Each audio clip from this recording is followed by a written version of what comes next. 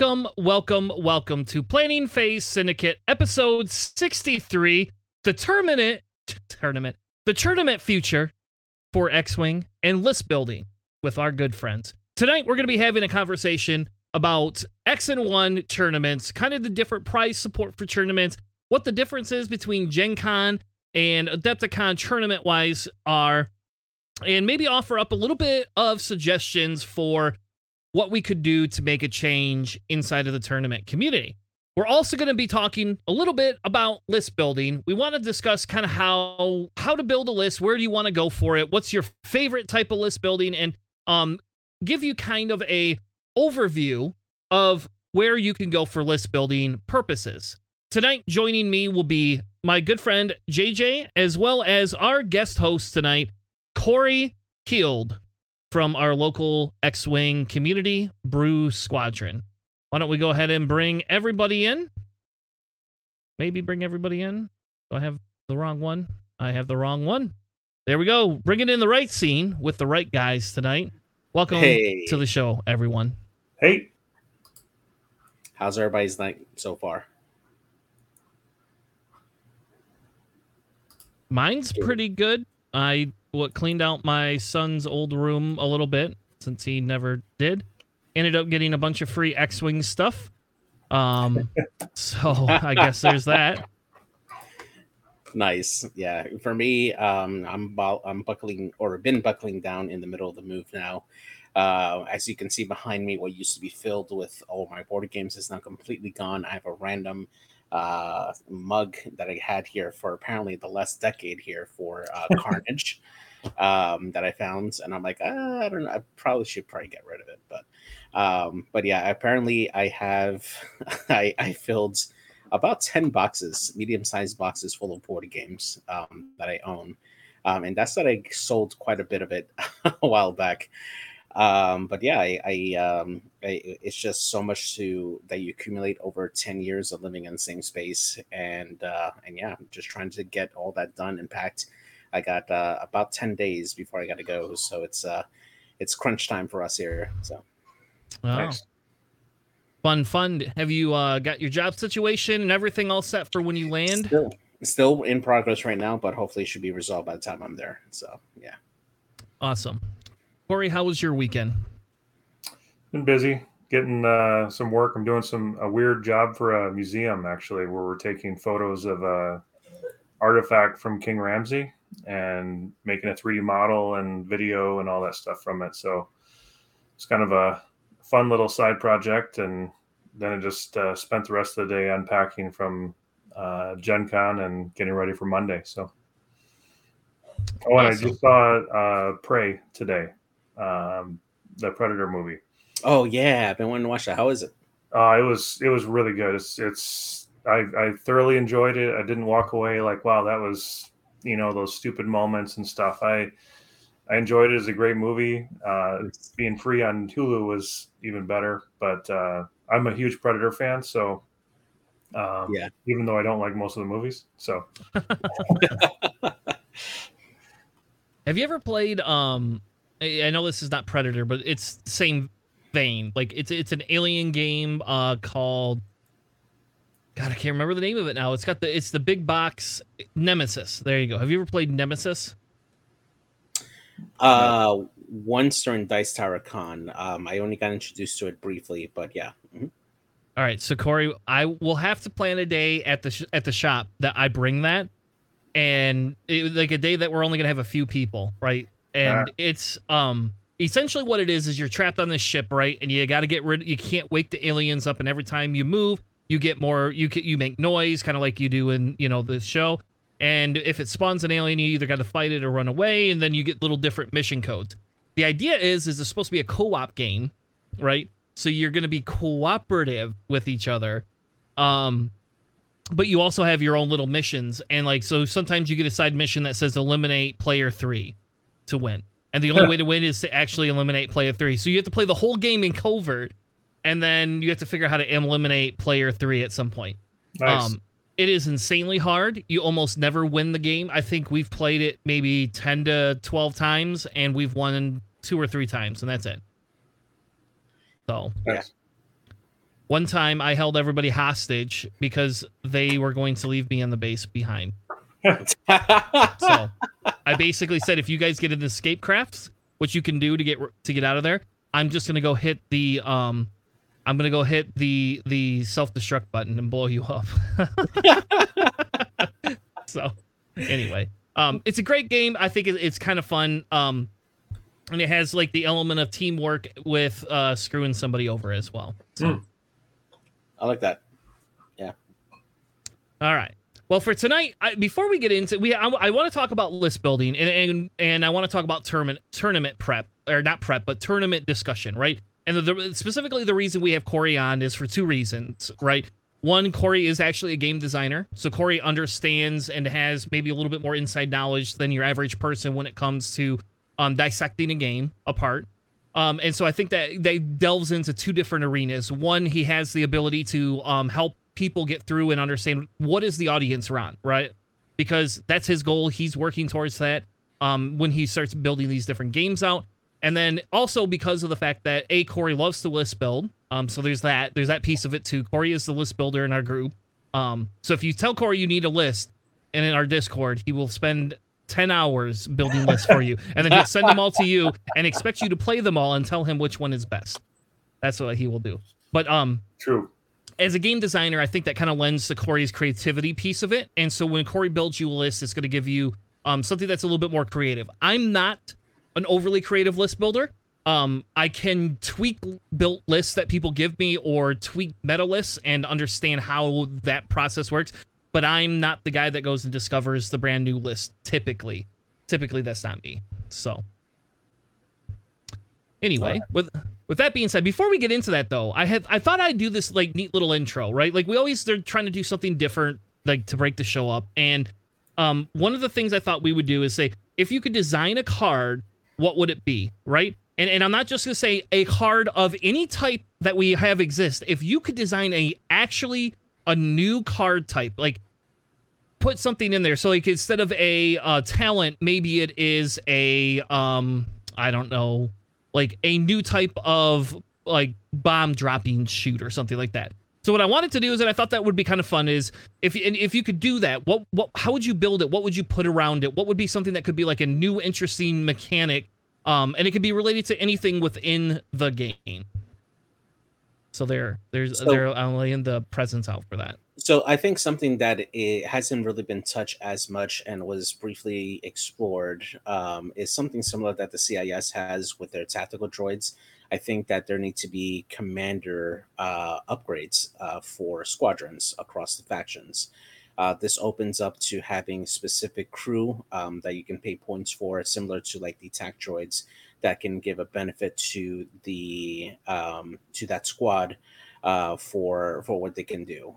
Something similar, like for instance, like bringing back or taking Leia out of the crew slot and bringing her as a commander for the Rebels, for instance, will be a nice change like that, because she can lead the squadron as like the commander type figure like that. Or same thing with the Empire and all their Moffs, or Thrawn, for instance, would be a fantastic commander to have for the Empire. That would be something really great, and something that could be explored as an extra option there. I know that we have something similar like that already in Epic, but I think that it is good enough to see that come into standard play as an option for list building. It's something that's not mandatory, but it would be nice to add add another dimension to the game.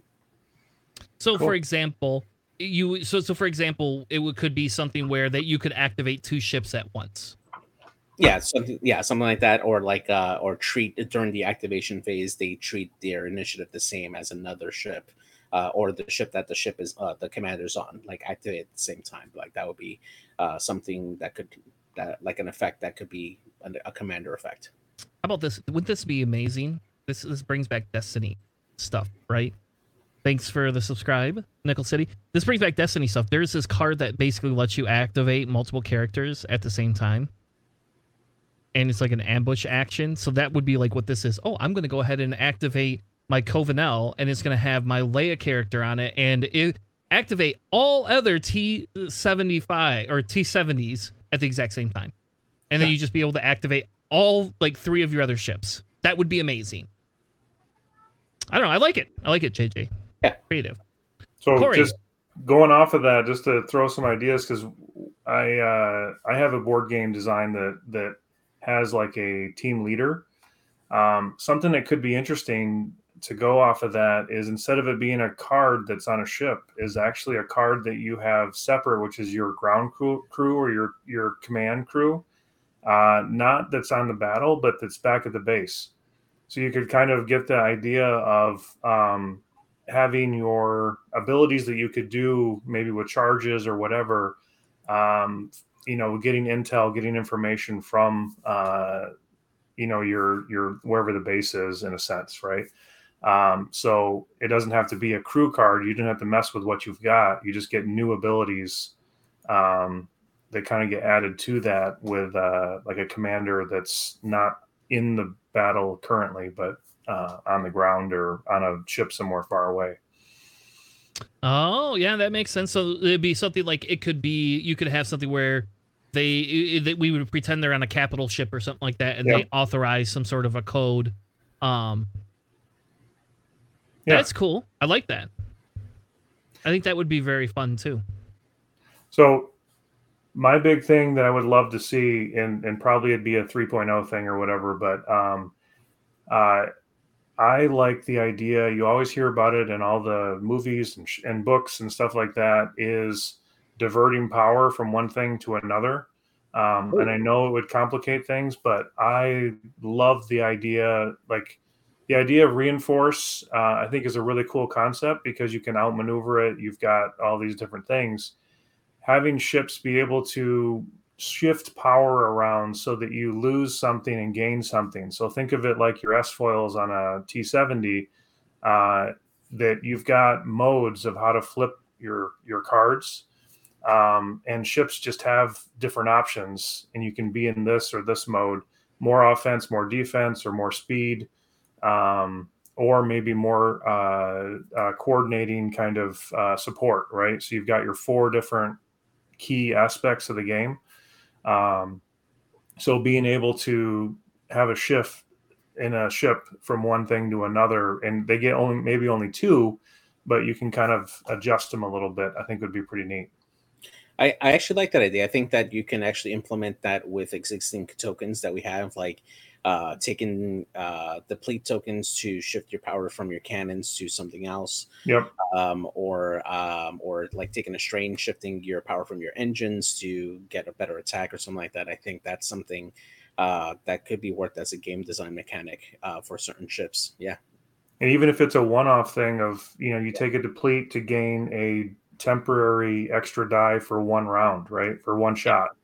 So it's kind of a 1-for-1 type thing. I think would be kind of cool to simulate the idea of moving your power around in your ships, so.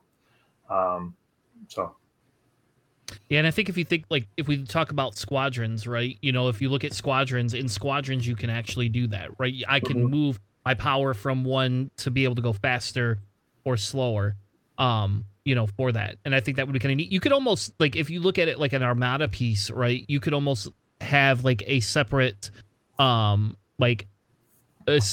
dial piece to it, right? That you could say, this is what I'm going to divert, or this is what I'm going to do. And then based on that, it would go through, it would go through and do it each different way. So I think that's really neat. I kind of like that a lot, and I think that would be something. I think that's something they could implement in 2.6 or whatever we're calling this now. So I am not on the same page that I think 3.0 is around the corner. I feel 3.0 is like a good 5 years away, maybe 4. Yeah, I agree. It's not around the corner. I was just saying that I to balance it, it may take that in order to get that kind of customization. But yeah. And the other thing I would just throw out there, that I still wish we had more ship variants. So like you have Delta 7, 7B. Like I think the Y-wing should be this and that. I'd like to have the different model types of a ship, and I think that would be something I would like to see more of as well. Get new configs. Was that? Like new configuration sites. Yeah. And just really spread it out in the ships to give you a lot more to do with your models. I think would be really, really cool, especially if you like a ship to kind of customize it. So Yeah, think about it this way. If you did that, you don't have to print a bunch of new ships. We own quite a few ships. I won't lie and say there's certain ships I would like to see, and I would like another faction, honestly. But that doesn't mean that we couldn't do that. Like what you're saying, we couldn't do that with that feature because, and again, you could take X-wings are a great example of that. Because X-wings were all flown completely different. And think about if you had a way to fly, and I guess I'm picking on Resistance probably because you're here. But if I was able to fly my Resistance X-wings and have a configuration instead of S-foils, I had a configuration that allowed me to be more like an actual swarm, right? Or more of an in-sync. And I think of Epic, too, when you kind of do some of those things and you could put them in squads and fly them together. Not that I want to do that with X-Wing, because that puts a lot of extra ships on the table I don't want to see. But it would still be cool to do some sort of a config. So if you had two of them that were the same, that they could get a bonus if they both flew together in a squad set. Yeah. Yeah, my big one is like the LAT. I think of it, there's the Samurai Jack style Clone Wars cartoon, and they have this LAT that just wrecks everything, right? It's just Yeah. That's like my favorite episode in that series, man. Yeah, and it's so awesome. And I'm like, just give me a gunship version of the LAT instead of the wussy support version that most of the time it is. Give me some blue turns, banks and a 3-die turret and take away fire convergence. I'd still fly the thing. Yeah. It could even be like an ARC Trooper configuration that can come out for the LAT, which increases its attack value and make it more aggressive and a lot less of a support type ship. Yeah. I would definitely be on board with that. That'd be great. They even drop bombs with the things out of the cartoon, that's so right. like that'd be pretty sweet to have this like gunship that's not a support ship, and it give Republic a whole nother ship using the same chassis. Yeah. So kind of in line with that, what I had thought about doing would be it would be a whole new card type. And what it would essentially be is a category that could be used throughout every faction. I don't know what we would call it specifically, but what it would do is contain mini missions, right? And you would have these mini plot points that you would have that you would pay points for. So think of it like an illicit, except for it's going to have a little plot card which could say, and this is something that will trigger throughout the game. And again, I apologize because I come from Star Wars Destiny and they introduced plots, and plots, in my opinion, were one of the big things that I felt was going to be like a huge benefit to that game. So maybe we're going to call them plots just because that's my jam. But what you could do is you could do a lot of different things. You could offer discounts if you create thematic pieces. So think of it this way. If I fly like Luke, Leia, and Han or whatever all together somehow, I could get either a set of loadout points or I could get a discount on one of my ships or something like that. Then you could have a plot that would basically say, if, collect X amount of objective points within the first 3 rounds, and if you do, you could get this bonus, you could take a bonus upgrade shot, or you could there could be one where you could actually recharge one of your non-reconfigurable charges or something like that. So, but creating little mini missions that you could complete that would be part of the game. They will not be something that you would accumulate, time over time, but it would be something that would be a unique little card set that could fly in any different faction, and then you can make faction unique ones. And again, I point out, again, it would be fun to fly, Luke, Leia, Han together at some point, right? Like, I don't think we can right now. But, it would say, hey, you get the discount. We need more objectives. I disagree with that. We need more. These are not even objective pieces. These are just like bonus points and ways for you to be able to do different things. Like, and again, if you want to run Luke, Leia, and Han together, right, you can discount it so that they equal 20 points. And then what you could do inside of there is say each one loses X amount of loadout. Or what you could do is eradicate all loadout points for them and then give them a pool of combined loadout points that is less than what they would normally have. So I think normally they would have what, I don't know, like they have like 60 together, all 3 of those, don't they? I think they have 60 altogether. So you could just drop it down and say loadout value for all of these ships would equal, 25 or 30 loadout points. And they could be shared across all of them for it. I think the other thing that I would like to see is particularly on large ships is just more something similar to like the National Pup, right? The ability to eject your pilot or even crew members over onto other ships that are nearby within a certain range. I think that would be something that'll be kind of cool to see. When a ship is going down, you just do like an emergency deploy for that particular ship or crew, and another ship that has a crew slot can pick it up. That'll be something thematic, I would say. That's cool. Here, let me hand off my salvage crate. There you go. I like that. Let's hand off that salvage crate. Like, oh, I no longer want to carry this. Somebody else can. JJ, something else that could be cool is if you did have escape pods, you had to get those off to your side, off your edge of the board when a ship does go. If you don't, then the other side can grab them, and that could be a different objective type thing where you have escape pods when a ship blows up, and you have to get them to your side before the enemy snatches them or destroys them, right? That'd be kind of a cool thing. So awesome. All right, so why don't we move into tournament discussion, because this is actually probably what our group was talking about a little bit, and Corey got to hear the brunt of my my dislike of the new format. So the tournament format for Gen Con, and we are going to talk prize support too, because as much as AMG actually stepped in this time, prize support was, we'll just put it this way, they should just hire Dion. Somebody should just pay Dion money to do this type of stuff for them. Like I don't know what they're spending on all these other events, but somebody should just hire Dion because at least he has an understanding of what the community wants. But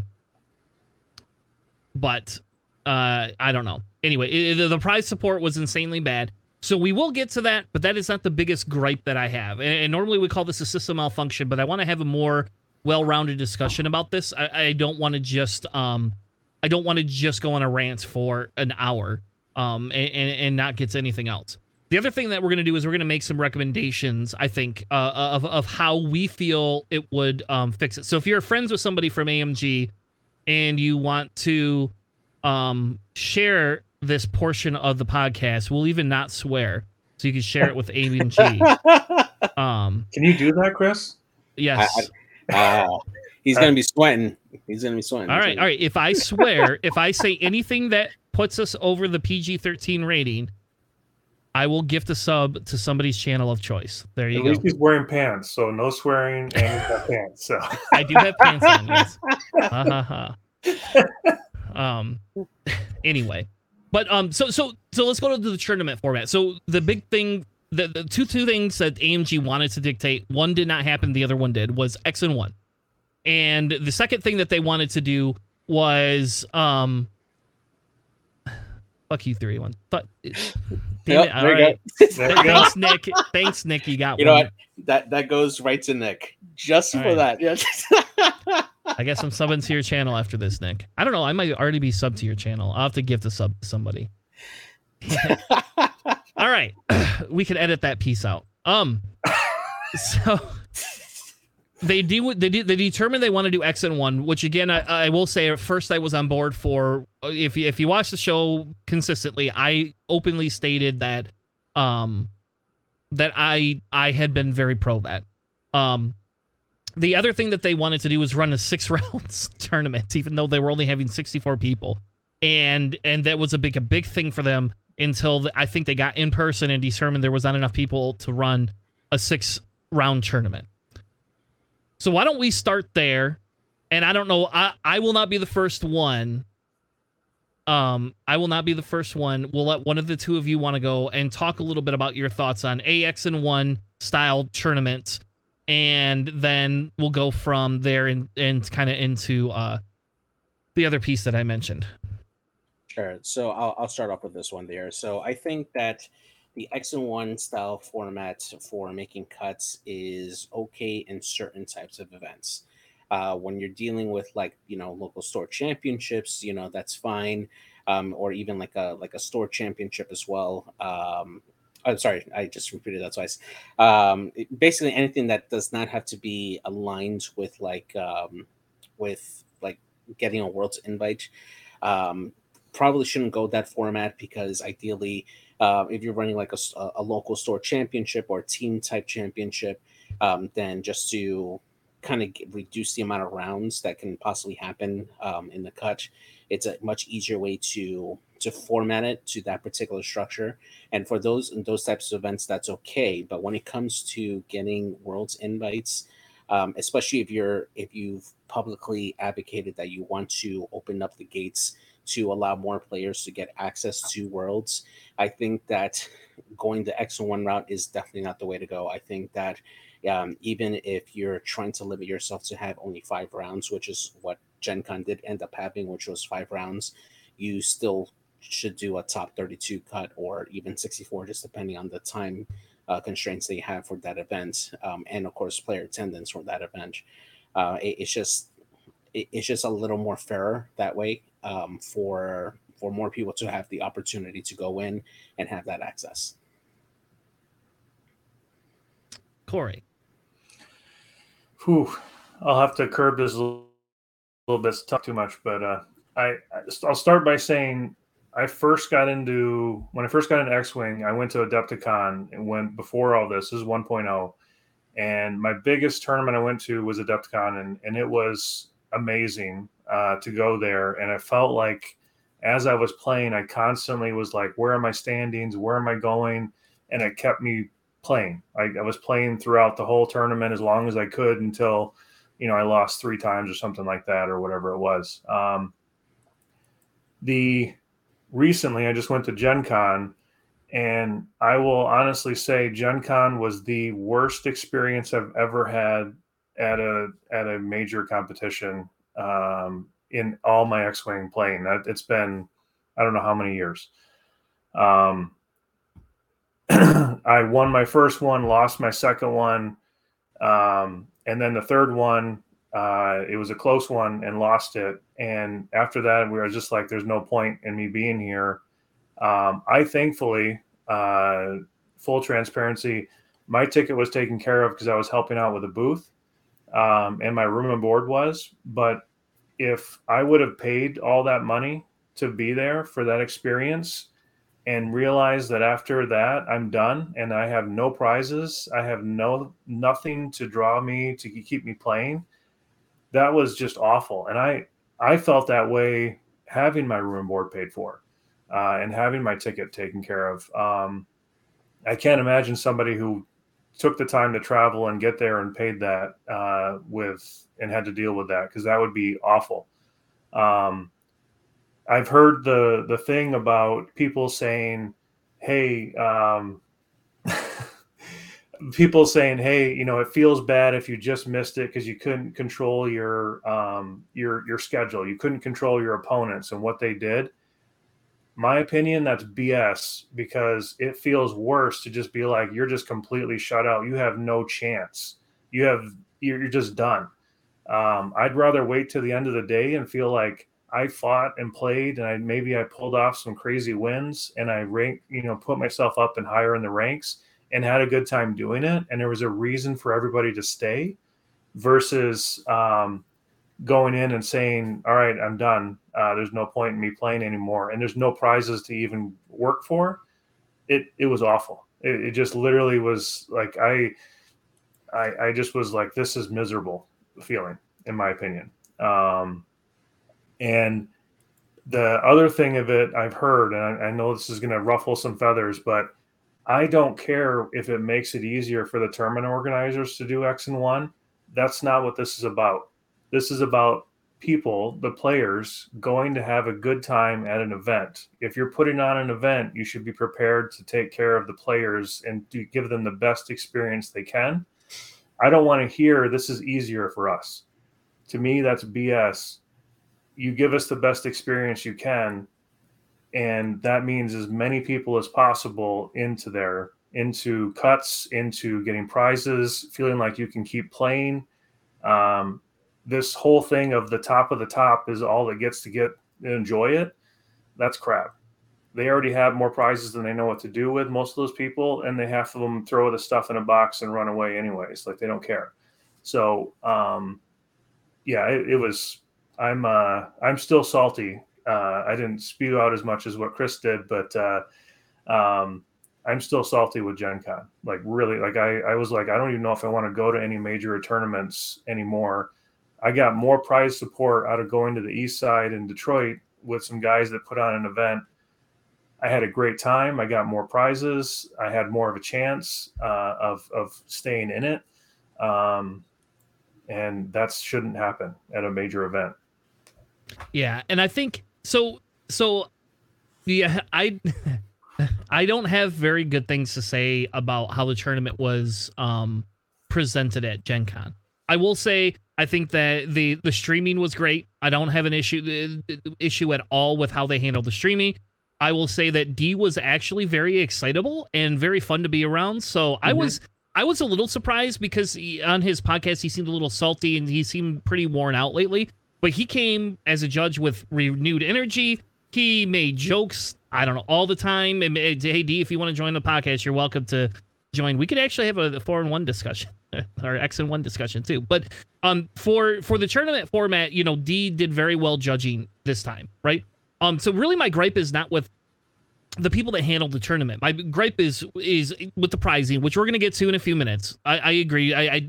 The prizing is a whole different discussion. And Corey is right. They went to this thing on the East Side. They got Gar Saxon lock tokens or something like that. And it's like, where in God's green earth did you get these?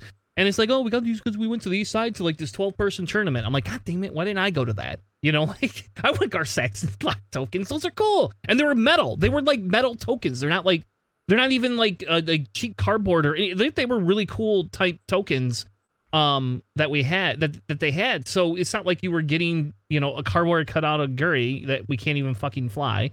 Oh, there you go. That slipped up twice now. So it's official. I have to donate a sub to somebody. So and I agree, Corey, I agree 100%. This has to be about the players because the players are the people that are coming here to work the circuit, right? You know, there's people that are going to multiple events, working the circuit to some extent to get a Worlds invite. So we could talk about the Worlds invite piece in a second, which I will 100% shame AMG outright. I just I'm sorry, like that the way they did Worlds invites, and I don't care. Like I will complain until the day's end because if you have a Worlds with just like 50 people in it, is that really a Worlds tournament? Right? If you have a Worlds with 100 people in it, is that a Worlds tournament? Give me a Worlds with 300-400 people. And I say this very selfishly, but at the exact same time as somebody that understands on a business side, when you limit these interactions and these things to 50, 60, 70 people, you know what you're doing? You're cutting out cash. You're cutting out cash. You have made a statement of when we're going to have a Worlds.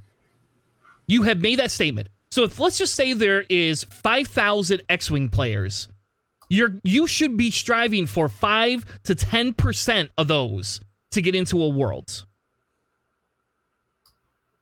You should not be looking at 1%. And I think personally, I feel 5,000 is a conservative estimate of how many people play competitive X-Wing. But I'm new to the community, so I will just I don't know that as a factual number. But based on what I've seen and what I see on the online tournament circuit, excuse me, worldwide, we probably easily have a good 10 to 15,000 people that play, right? And why are we not working towards bringing these people into a tournament to give their bloody money to somebody else, that somebody else could just take this money and earn and use it to make a better game? Yeah.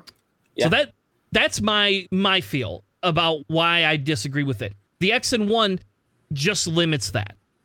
In the chat earlier, Greg pointed out that in certain cut factions, and when you don't have to have top cut and all these other things, X-in-1 can be fine. And I'm going to use an example. Brendan, the guy I went with, went 3-2. I went 3-2. I was top 8 of that day, right? Which I think overall I ended up top 24th or something like that. So the cut only went to 22. And if they had brought in at least top 10 of every day, to have a top cut of 30, give 2 people the bye, you would immediately have more people in cut. Now, again, you're only playing for 4 Worlds invites, but wouldn't it be fun, instead of having a bunch of people with buys, that we all had to be there at 7 a.m., tired, hungover, angry, yelling at each other? Wouldn't that be more fun for us to I like sleeping in, but I would have gotten up, and so would have Brendan, you know? I don't know. It's like, to me, it just feels like a little bit better a feel to get more people to feel like they're being valued. Because again, the Duncan Howards of the world, the Nathan Ides, you know, the Nick Sperry's, whatever, the you know, the Will Haywoods, they're still gonna win, right? They're still gonna. I'm still gonna get eliminated turn 1. But guess what? I'm here now. I'm here. If there had been side events, I would have walked right over and picked up a side event and played instantaneously. Yeah. Instead, I slept in. I got.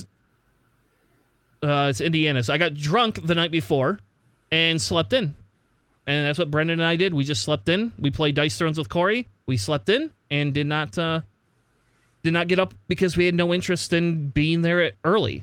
Whereas if I had been in cut, or more people had been in cut, I would have stuck around and sat there and cheered people on and watched and done all sorts of stuff. Right. Yeah, I mean, when you take a look at Adepticon, I mean, there was all sorts of side events that was available to all the different players, even if you didn't make cut, and there was prize support to back that up as well. And you can easily sign up, and you know, by not offering those choices there to attract more players to come and play those particular events, even casual players. You know, you're limiting the potential that you can expose your game out to newer and casual players who would want to go there just to participate for those events, to get that prize support, to make it feel like it was worth something and make them want to come back in the future to come participate in those events again. Like I remember, you know, I did pretty terrible at Adepticon, but I had a great time playing Aces High, the warm-up tournament, the redemption tournament that we had during cut. That was a lot of fun, and I was able to play a different list, you know, and play with different people there, and played some of the people that I already played in the previous tournament, and we just had a blast. You know, it was low pressure, and we got a lot of great support that Gold Squadron and AMG had supplied to them as well for that event. And it was a lot of fun, and it reduced that amount of feels bad, and made me want to come back and do that type of event again. And that actually is what inspired our event for Pine Phase Syndicate when we had it back in July. I wanted to use that same format and make sure that everybody from the lower table to the high table went away with something, even though it was a low card or an custom card or something, so that way they didn't leave the event empty-handed. You know, they felt that they gained something that even if they didn't make like the top. Yeah. Think about it this way: if redemption events were there, if we're all playing on Saturday anyway, or on that weekend, and there was a redemption event that had Worlds invites, how many people do you think would be playing that next day? A lot, a ton. Even if it was only 2. Yeah, I would. Yeah, Corey would have had me up at. He would have been over at he'd have been texting me like, "You're getting up. We're gonna go for those World invites. Come on, we got a better chance because we got all the good players gone. Let's get rid of them all." Yeah, and I know for me, you mentioned Adepticon just recently. The recent Adepticon, that was probably the best experience I've ever had at a big event. The amount of events that I participated in, the people that were there. You know, a bunch of us went down there. It was a great time. I've never had such a good time at an event as I did at Adepticon, meeting everybody and kind of reacquainting with stuff, plus the events, like you said. And to be honest, after seeing what Gen Con was just like, I'm actually scared to death that the closest event we have, which is Adepticon, something that's been like, I look forward to that every year. I'm nervous that Adepticon is going to be a Worlds thing, that if I don't do the last chance qualifier on Wednesday or Tuesday or something like that, that the whole event is going to be useless to me to go. And that would be horrible to lose something that I've cherished ever since I've been playing X-Wing. Yeah. Well, and I agree with you. I mean, because I agree that for me, it is very close too. And like, I don't know. I mean, like, maybe Nick wants to host something at his local game store that if we don't make the last chance qualifier, that we could just go leave the con and play somewhere else. But it sucks because I'm going to be buying that 4-day pass, right? You're investing in a 4-day pass, and yeah, it'll be cool to walk around and see some things, but it's not as big as Gen Con. Holy crap. Right. Like, not at all. Yeah. Well, and that's Adepticon was a quarter of the cost as Gen Con, and it was, to me, 10 times the event. So that's something's wrong there. Yeah. So let's talk a little bit about like improvement pieces, right? Like, so this is, I think there's a few things that we could talk through that could be improvement pieces that could change some of that. So the one feels bad we didn't really talk a little bit about, right, is the one feels bad is if you got knocked out of cut going in, or knocked out of going into cut by a 5-0 player. That was the other thing. Brendan experienced that. He was the lone 3-1 that fought a 4-0. The guy could have lost the game and both could have made cut, but the guy played the game, right? No qualms with that. I don't want to get into that piece of it. That's a whole different discussion for another day. But I want to talk about that piece of it is a very big feels bad. So Brendan had lost his fourth, or his, he was 3-1, had lost his fourth game, was doing very well the times before, and then had to play a 5-0 player who played a resistance list that just pretty much started to tear him apart. And the big thing about that is you could do a couple of different things. So the first thing is we could say anybody that is 4-0 in a 5-0 event, right? So if it's a 5-round event, if you're 4-0, you immediately get a bye. You're done. You don't have to play your 5th game. They take you out of the cut. And we then get to allow the 3-1 players to all play each other. And then if you get paired down with the 3-2 player, if you get paired down with a 2-2 player, right? It's not as bad as big of a feel bad, right? You're not playing a player that has already made cut, right? Like that player is playing for a bye to sleep in. And I disagree 100% with that across the board. We should be filling these tournaments out. So there should have been nobody sleeping in. They had 22 people, right? At Gen Con. 22 people. And how many people got buys and got to sit around, and show up late? And I get that's great. Like, people like that. But to me, it just seems like, if you're going to do a top 32, let's do a top 32. Otherwise, we should just cut it at a top 16 and say, sorry, And that's the issue with X and 1 is it creates uneven cuts. There is no longer an even set of players. At all. So if you brought that out, Brendan would have been 3-1 and played other 3-1, and it would have it changed all of the pairings around. And the funny thing is, Brendan probably would have got paired up with me, and then that would have been hilarious. Like, for the two of us to have to play each other for him to get in or not. But at least it would take some of that pressure out of it, and then it also gives that reward to that person who has been perfect. They've been perfect that whole tournament. Like, I get people want to play, and let them play on the side then. The 2 5-0s, you go play each other. The third one, here's a free game of Aces round, and everybody gets, we didn't do tickets because, it wasn't Adepticon, but everybody gets this small extra little prize for going 5-0. And I don't care. We can make it a prize and give them a bye. I don't care. But for the 5-0 player to knock somebody out of cut seems kind of like a feels bad to me.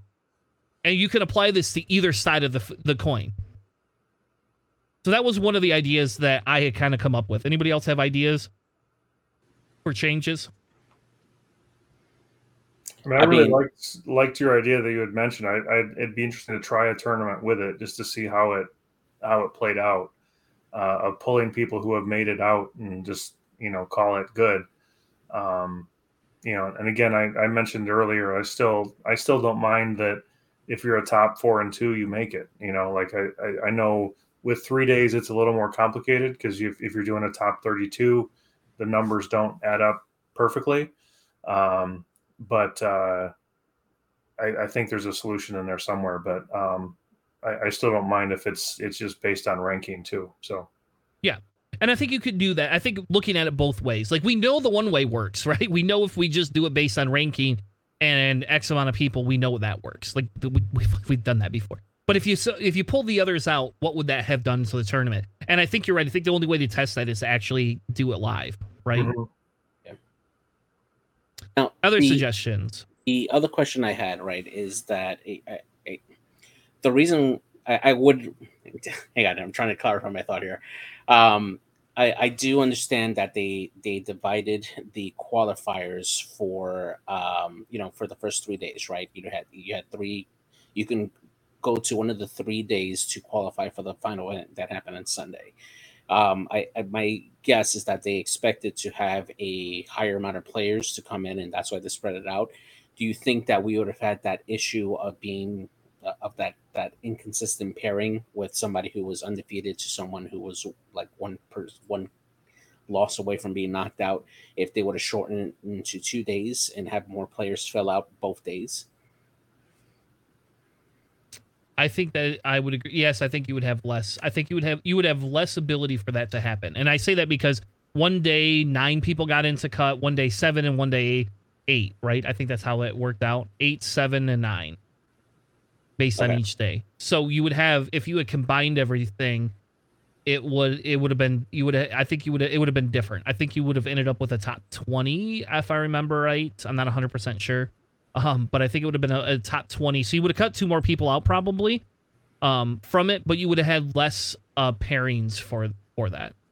I mean, in my mind, you can do a top 16 for both days, and then that gets combined into a top 32, which still equals out to 5 rounds on the final day, and you get that full participation for that final day for everybody trying to make it up, to win the event. I think that particular way seems fairer and probably is less money that AMG has to pay for the event space if they're only needing to cover the event or that area for 3 days versus 4 days.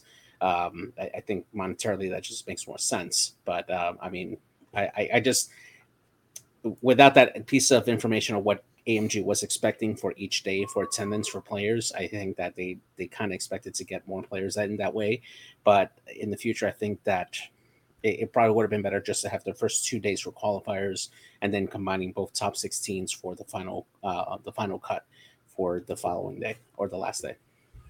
And I'm going to throw out a crazy idea that I've been thinking about, and I don't know why they don't allow it because it would only benefit them, is why can't I do multiple qualifiers? Yeah. Like, why can't I do Thursday, Friday, and Saturday if I want to? If there's slots open, what does it hurt if I do all 3 days? It doesn't cause any more judging. It doesn't cause all it does is mean they make more money, and I have a chance of making it. At least then I can feel like if I spend all that money to go to this event, if I can make it there on Thursday and I didn't make it, I'll sign up for Friday and I'll sign up for Saturday. I think, and they should give you a discount too and say it's a $10 ticket. I don't even care if it's full price. Like I've already spent $150 going to Gen Con. Like what, at that point, if people want to pay it, let them pay it. So I think that would at least be kind of interesting if you're like, man, my list just didn't do with the meta is kind of, at this, I'm going to switch it up and I'm going to submit this one. And there's plenty of time to do it. And it's a lot of games. But at least I would get my money's worth of at the con because I have to pay for that ticket no matter what. True.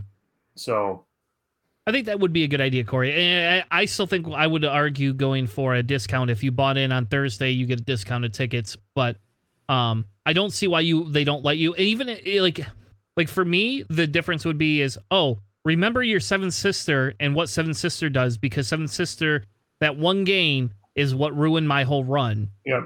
Is that specific, literally that one round made the difference in my list, like winning and losing that. The other thing could be is if you've already got the judges there, is having, in a sense, mini last chance qualifiers. So let's say they took, I don't know how many people per day, but on Saturday, if they knew how many they were going to roughly have, you could have a thing where anyone who's played on Saturday can do a special event if you've already played to get those last couple spots. would be another thing. So like it's 4 people who have already been in the event on Thursday and Friday, and you get to try again on Saturday if you want to fight for those last couple spots. Something like that could be kind of interesting too, just to give you a chance of like, hey, we're the scrubs. Let's have a scrub off and whoever gets in fills in, rounds out that bottom half. I love that idea. Actually, I like that idea even more than letting you play multiple days. I think that actually should be a thing. Because that would allow you to fill it out, and you know, like AMG, that was the big thing is they had a 4:00 cutoff, blah blah blah blah blah. Hence, they didn't want to do this. But essentially, they had a top 32 to some extent. You had to play some people early to get this.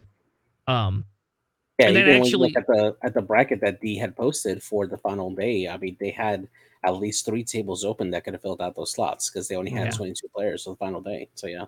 Yeah, I mean, it takes a little bit longer to make sure you to go to time, blah, blah, blah.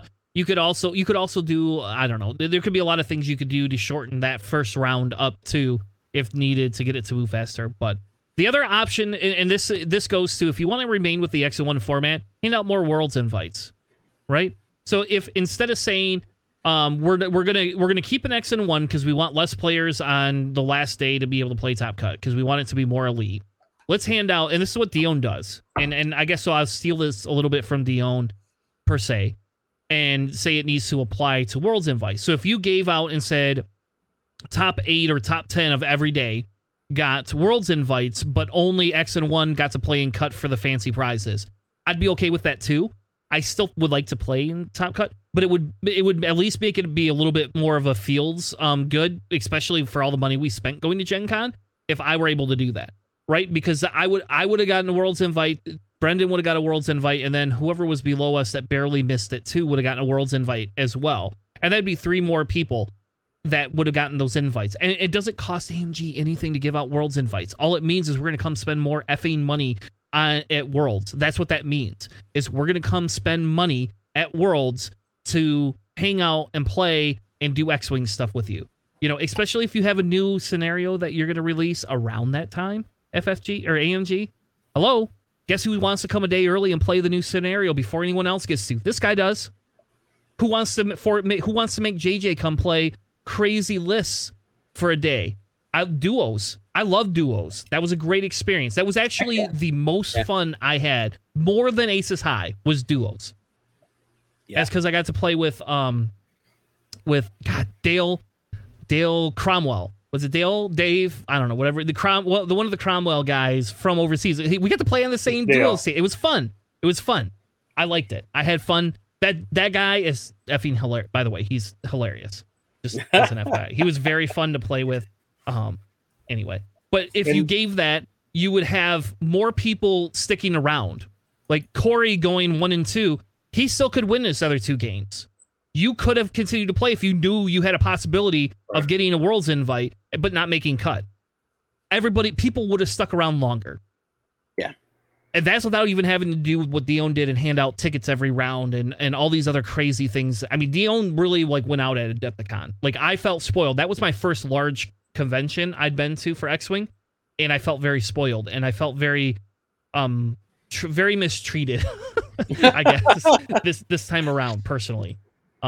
So also, Isofan asked the question of who determines that, and if I'm understanding things right, and I could be wrong, so feel free, chat, to correct me, but I'm pretty sure it was Dion and D that wanted to do X and 1 because it was easier, and I know Chris Allers was, right, from Craig Allen. Chris Allen, yeah. He's the one that started. I think he did a whole thing on this whole X and 1 thing about why this is the way tournaments should be. There was a podcast, I think, on Fly Better that they talked about it, and it ruffled my feathers then, and it still ruffles my feathers now. He's a great guy. They're all great guys, but I feel like it's a lot of this makes it easier for us, and that's kind of the mentality that it's shifted to. Because AMG actually posted something earlier that they were going to do playoffs where they're going to take the top 10, and then there was going to be 2 people from each day that had to do some Saturday event to play off to see who made it in the cut. That was the original format, and it was a little confusing the way they wrote it. But their original intent was to fill it to a full top 32, and the powers that be that were kind of judging and handling everything, I believe, said, we want to do X and 1, which ended up with 22 people or whatever making it to cut, and 10 people didn't get to play that could have. So, and they still had to get up early. Yeah. So, and guess what? I love all three of those guys, and again, I'm not throwing shade on any of those people as people or as the community. I don't like the philosophy that they seem to be behind, if I'm understanding everything correctly, with this X and 1 thing. But that's not a slight on them as people. I think if you think about it, Corey, if we look at it, and then I kind of want to move on to some list building stuff because I think that's kind of fun.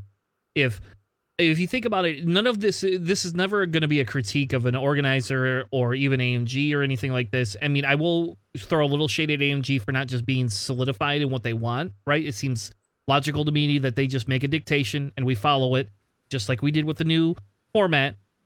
I feel that they should do that, but I think the thing is it's everybody loves the game and they want to create the best space for the game. And we all have differences of an opinion here and there. I'm probably more vocal and swear a little bit more than other people do about it. And you got the brunt of why this is BS that Brendan and I didn't make it, especially Brendan. The feel bads was more for him than it was for me, because that's a guy that just joined X-Wing. That's a guy that has spent, I don't know, 2 months critiquing a list to play every week and it's funny, he was getting hammered in our local group and then went there and went 3-0 right away. And it's like, there you go. That's really good. And his list performed very well. He knew what he was doing. And he just is a kind of a little bit of a feels bad under that scenario option, whereas if we had been in the old format, he would have been able to make cut, I do want to jump in actually I am kind of very much in support of AMG, and I'll throw this out there. For them to jump in and do organized play to the fullest extent, I don't think they're prepped for that and ready for that. I actually appreciate that they reached out to Gold Squadron and other groups to help run these events because they have the experience with X-Wing. To me, that's actually an incredibly smart choice to say, hey, you've run a tournament before, do this for us now. I think the problem that in my opinion, that they ran into is they didn't set the expectations of what they want the tournament to be. In the original rules that they had for who was going to qualify, to me, it gave a glimpse of, we want to get as many people in as we could, but they didn't back that up with, hey, make this happen. You guys figure out how to get 32 people on day, the second day into the event. They didn't kind of push that. And so I feel like that's where AMG kind of failed, is not by enforcing, we want 32 people in the cut, according to their original side of things. But I do want to say, I think it's actually brilliant for them to take on the people that have been running and playing X-Wing for longer than, their company's even been around, and saying, hey, help us out with this. We want our community to be a part of this, right? So for us to fault AMG because of that, I think is a little bit crazy. We want AMG to be taking a part or being a part of the community, and the community to be a part of where this game goes. And we can have these discussions, right? We're not on the same page as some people, and that's fine. But I'm glad that they don't just say, this is what we're doing, screw you all, and we have no part in it. So fair enough. All right, so I think that's enough tournament discussion. Let's talk list building, right? I think list building is one of the key features of X-Wing, and I think that's one of the things, when we talk about, why do we love the game? Yeah, well, it's dials. Yes, it's that. I agree with everybody. Yeah, dials are great. But at the same token, I love list building, even though I'm not very good at it. And I love the fact that we get to do these things and talk through what these things mean to us and to everybody else. So I'm going to real quick. There's a few things that I wanted to cover, right? I think when we talk about list building, we have a component set. There's a set of different types of components that fit into list building. And then I probably have about 15 questions I want to ask everybody, which we probably won't get to all of them, but that's kind of how I want to run this. So when we talk about list building, and we're going to go around the table, what does list building mean to you? And what do you recommend to other players when it comes to list building? We're going to start with Corey. Boy, I mean, I guess it's a little bit different whether it's be me or whether I'm trying to help somebody. If I'm trying to help someone, I usually ask them, what things do they like to be aggressive? Do they like to be, very technical? What kind of player are they, especially if they're new? Obviously, then it's more of a simple list. But so it's tough when I don't know who I'm building a list for or helping out. I know with me, when I build, my number one thing is I have to have ships that I really like. If my rule is, if there's only one ship on the board, do I like flying that ship? If I don't, then typically it's out unless it's a really, really cheap one. My second rule is I don't fly meta lists. I hate flying things that are known. And so that's usually my second rule, is making sure that I build something that is different than kind of what's being out there. And it's not necessarily about just, excuse me, countering what's out there, but just doing something different people haven't expected or haven't seen. Is kind of a part two of when I'm building. So if I answered your questions. Yeah. JJ. Well, for me, one of the things that I consider here is the physical aspect of it, right? Like, what exactly do I have physically available to me that I can fly, right? If I'm a newer player and I only have a few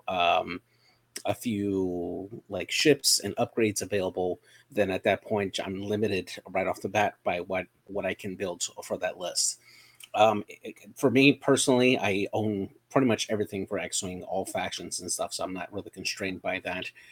So typically when I'm going for like different components that I want for list building, I'm looking at different archetypes. Now, this is something that I kind of went through early on when I was starting to play competitively for X-Wing, was trying to find like my niche, like what styles of lists that I prefer, and then build off of there.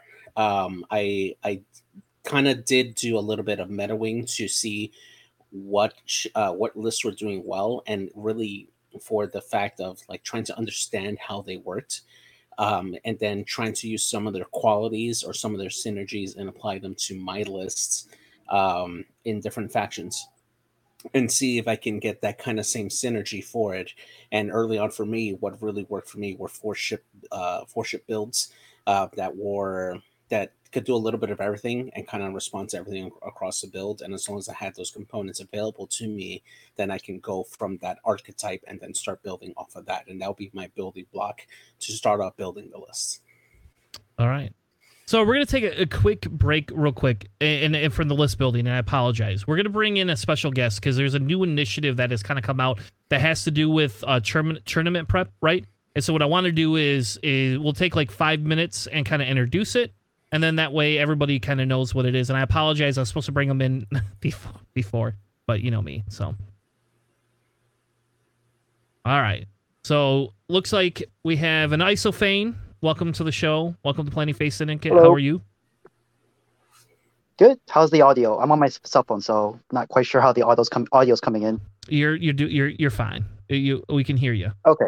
So perfect. Isophane has put together a special initiative with Hexiled, and what we wanted to do is we wanted to have him on just to kind of introduce it, to give a little shout out for what it is.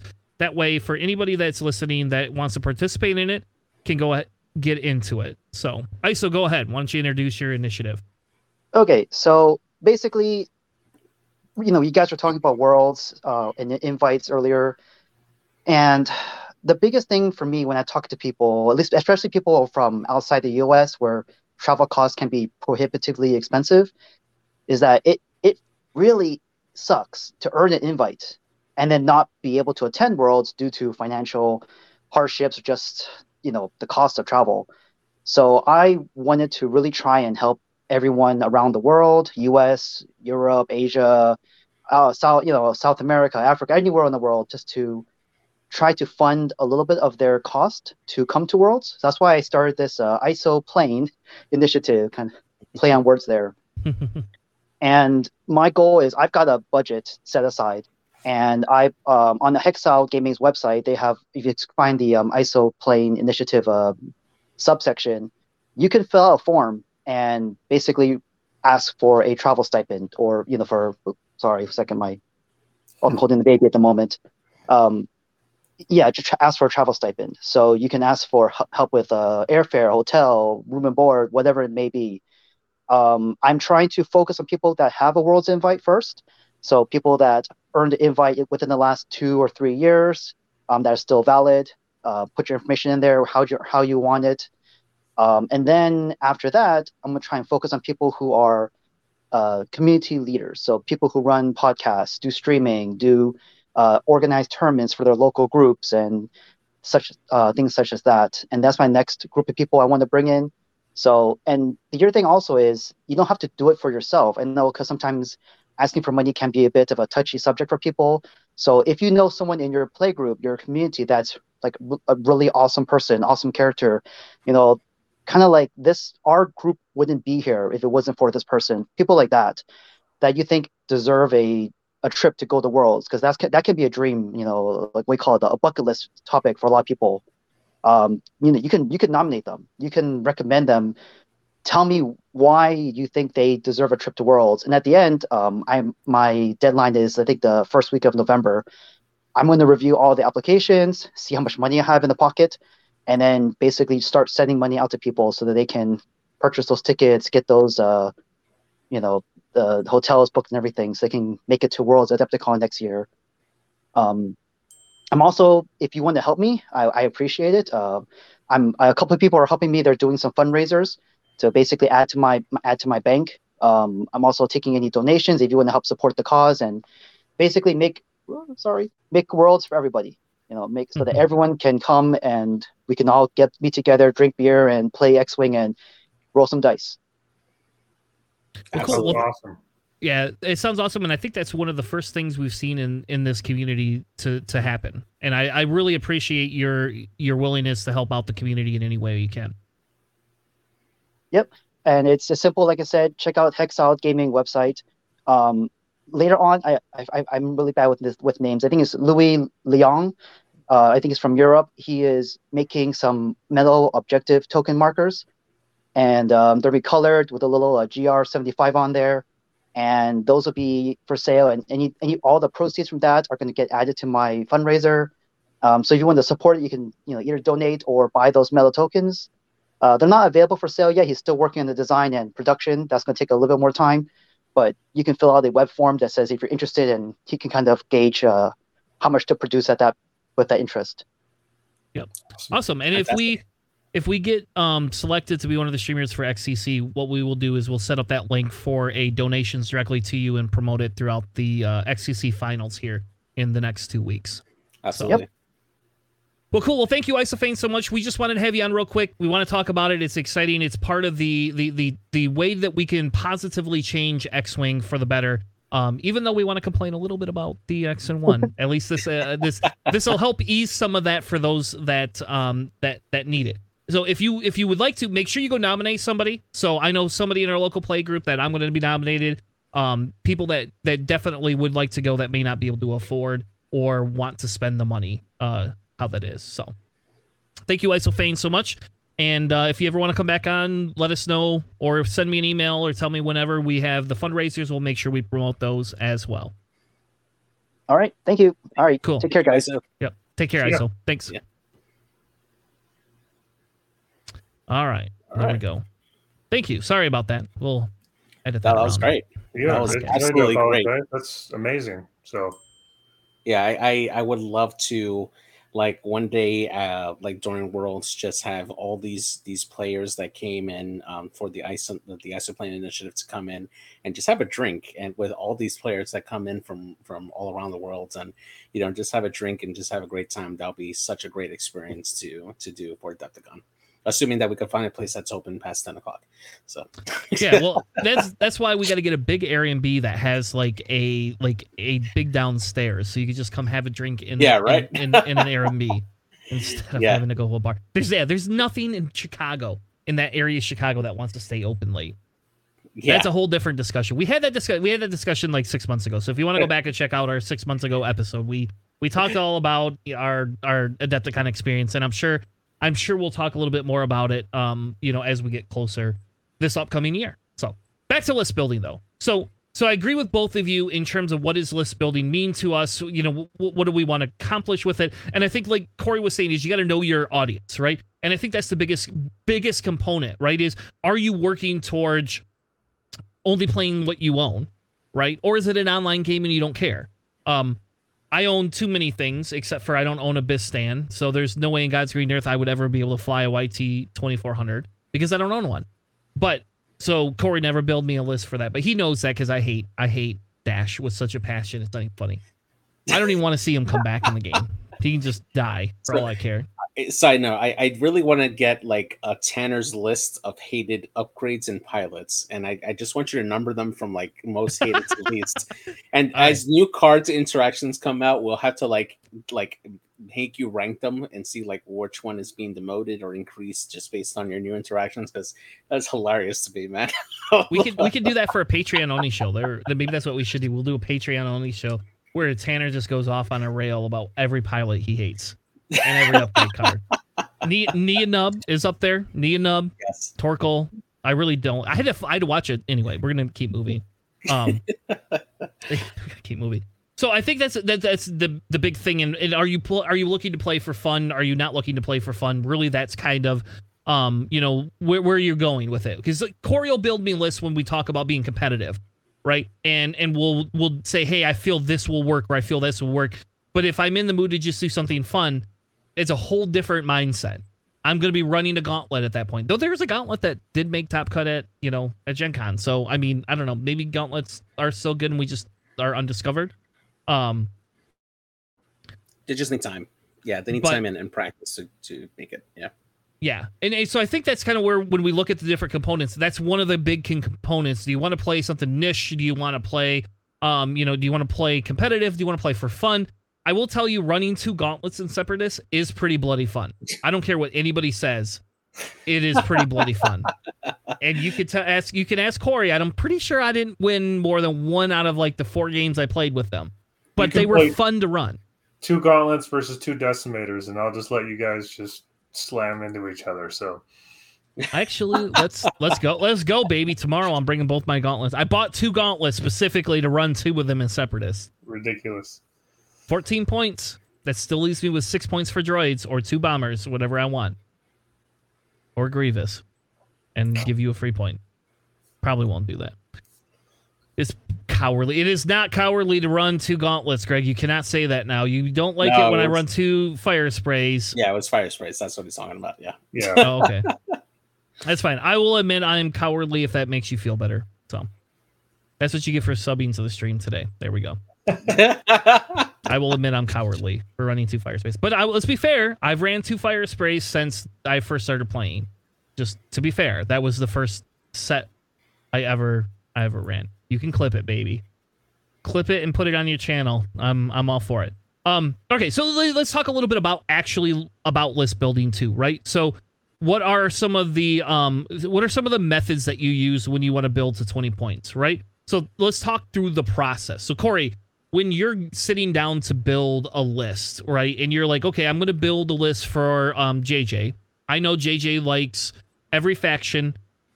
He's really obsessed with rebels and throwing bombs, and he can't do that anymore. So how can I get JJ a list that's similar to that?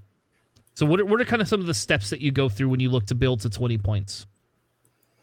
Yeah, when I look at it, I think my favorite list type that I usually try and start with when I'm talking to people is having a ship that can kind of be on its own, and then having somewhere around 2 to 3 ships that can fly together is kind of some synergy, is typically where my list will fall into. I flew one literally just today that was kind of very similar to that, with 3 ships that kind of work together, and another one that was meant to kind of be more of an ace on the side.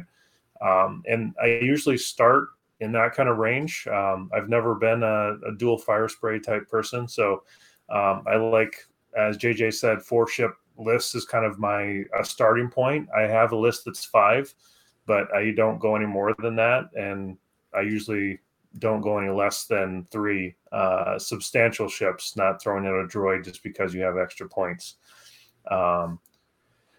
And when I look at a list, the other thing I really try for is making sure that it's not something that if one piece gets removed, the whole list just falls apart.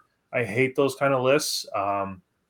So I like to have lots of options so that you can do different things. So like K2SO crew for Rebels, for instance, you mentioned Rebels, is one of my favorites because you can do 2 different things with that card. You've got a mod that you can give. You can also do a white jam, which most people forget about, that you can jam with K2SO. So looking for toolboxes, I think, is something that I think my lists typically lend themselves heavily towards, that of having lots of different things. I can go heavy offense, heavy defense, support, kind of mixing that stuff all around. And I think that allows you to kind of deal with different situations. And I think probably JJ is very similar to me in that, where we like those toolbox lists where there's some beef and you can take some hits, but you also have a lot of different options to be able to do things with lists with your pieces. It's not all just Alpha Strike. Those are boring to me. I don't like all just ace play either, because I find that that's running that knife's edge. So I kind of like some beef with a little bit of ace. So yeah, or you could just run a lat with Anakin. It seems lats with Anakin just do everything. Anakin just kills everything, I guess. So I think that's interesting. That's interesting. JJ, how about you? Where do you start? So for me, if I'm setting up a list to let's say play for like a tournament, right? In something that I do for myself, just because I own everything and I want to make sure that I use everything I can. One of the mantras that I have is that I never play the same faction in a row when I'm going for like tournaments. So like my last tournament, no matter what it is, if I play Rebels, then I have to play something else that's not that. So that's my selection process for like choosing my faction, right? Earlier in my times when I was still collecting stuff, the only thing I had was original trilogy. So it would be like Rebel, Empire, Scum, and I would just go in that order. But once I have my faction selected, then I'm looking for something that could fit in that archetype that I had, right? Those utility lists. And not every faction has the same type of availability in pilots to fill that type of utility list. So then you have to think about other types of archetypes that can fit that. So when you look at Scum, something that me and you came up together, the double fire sprays, that was an archetype that I used quite a bit in 2.0, and in 2.5 it got even better, I would say, just because you have the ability now to add on a support ship, which we use Kanan to help support those 2 fire sprays. That helps make those 2 ships more effective. And you have different utilities for them. One is more of a long range type of attacker. The other one is more of a close range type of attacker. And it's about making your opponent make different, difficult choices. You do have other archetypes in Scum, and I'm picking on Scum specifically for this one, where you have enough points to put in some heavy hitters and some support ships. Particularly, there's one that I played against, that Crispy played against me once, which was an electroproton bomb list that included Iman and Zaman with Manaru, as well as oh my gosh, Gamut Key, and a 4th ship I forget. It was that similar type of archetype where you had a heavy hitter, a support ship, and then another one that can do a little bit of everything. And that it's about making those points fit and trying to be as efficient as they can for the points that you're investing into that ship. So that does dictate what type of the amount of loadout that you can get to help maximize that particular ship's role in your list is a very, very big deal, right? Because if you're investing 7 points in a fire spray, are you picking one that can do well on its own with the loadout points to help back it up and expand it, like Iman? Or if you're already picking Calf Scarlet, who has a lower amount of points but has a higher initiative, and her ability doesn't really trigger because you're not really taking generics with you, right? Are you paying the points just for that initiative? So that's where you start making those choices. Well, and I think that brings up an interesting piece, right? You know, like we talk a little bit about loadout versus initiative versus you know, points cost for ships, right? So Boba's 9, but gets what, 22? Boba's a 22 loadout ship, I think, or is he 23? Is he 23? I gotta hold on. I'm gonna look now. I guess I have this stupid thing up. I can just look, can I? Yep. So Boba's 22. So that brings up like an interesting piece, you know, or an interesting part of the discussion, right? Think about it this way, right? If Boba's worth 9 and you get 22 loadout, do you ever consider loadout when it comes to picking a ship, right? Or is it based more on what fits and then loadout second, right? And so, for example, in our fire spray list, JJ, I won't lie and say that the majority of this is based around Boba. Boba is the main centerpiece of that list. It is. And then it's what can I fit in there that can do damage, is easy to run, and all of those other things, right? And Boba's easy to run, Eamon's easy to run, you know, because they're dual fire sprays, and Kanan is your support ship that comes in. When we pick Eamon, we did not consider loadout point values because Eamon does not have the most loadout point value out of all those fire sprays. We picked Eamon for the specific ability, right? And it's because we wanted a different type of offense. And it's funny because if you know me, I like weird, intricate, like weird type lists. And I guess I never really got into that when we talked about components. But for me, I want something that's crazy different than just point and shoot. And I have always liked bombs, and I know Corey hates bombs with a passion. And some of that's probably my fault. But you know, like the bomb piece of that is unique to me, and I feel that's a unique aspect of X-Wing that doesn't violate a lot of the principles like fucking Dash Rendar does, you know. And so when we built this list, we didn't actually think about, oh, okay, what other pointed ship with high loadout points could fit in here. We said, what other mechanic would work good to offer a dual threat to the opponent? So now the question comes all the way back after that long ramble that says, do you look at ship loadout points? Is that ever like a thing? Or is it almost always based on the actual ship that you want to fit in your archetype? Go ahead, Corey. Yeah, go ahead. I'm just pick you off. Yeah. I think for me, I do look at loadout points and as a key point because a lot of the factions I fly, they have a lot of ships that are the same point value. So I love Resistance. If I was to pick one faction, that's all I could fly, it would be Resistance. I love the T-70. It's probably my favorite ship. One of my favorite ships in all Star Wars. And so with T-70s, like I fly very odd choices. I don't fly Nien Nunb, whichever one tells me I should be. I fly Ello because Ello is one of my favorite ships, and his loadout points allow me to do things that I can do. Plus, he's got a great pilot ability. And then I also, as my second T-70, I fly Temmin, the Boosty Temmin, which I've flown that ship since 1.0. it is one of my favorite ships. It's an amazing piece, I think. And so I choose those because pilot abilities, but also the loadouts give me exactly what I want out of those ships. I look at Nien Nunb and I don't get what I want for the same points. Nien Nunb doesn't give me what I get with Elo. I get the R6D8, I get heroic, I get HLC, and Deadeye Shot. I think is what I've got on it.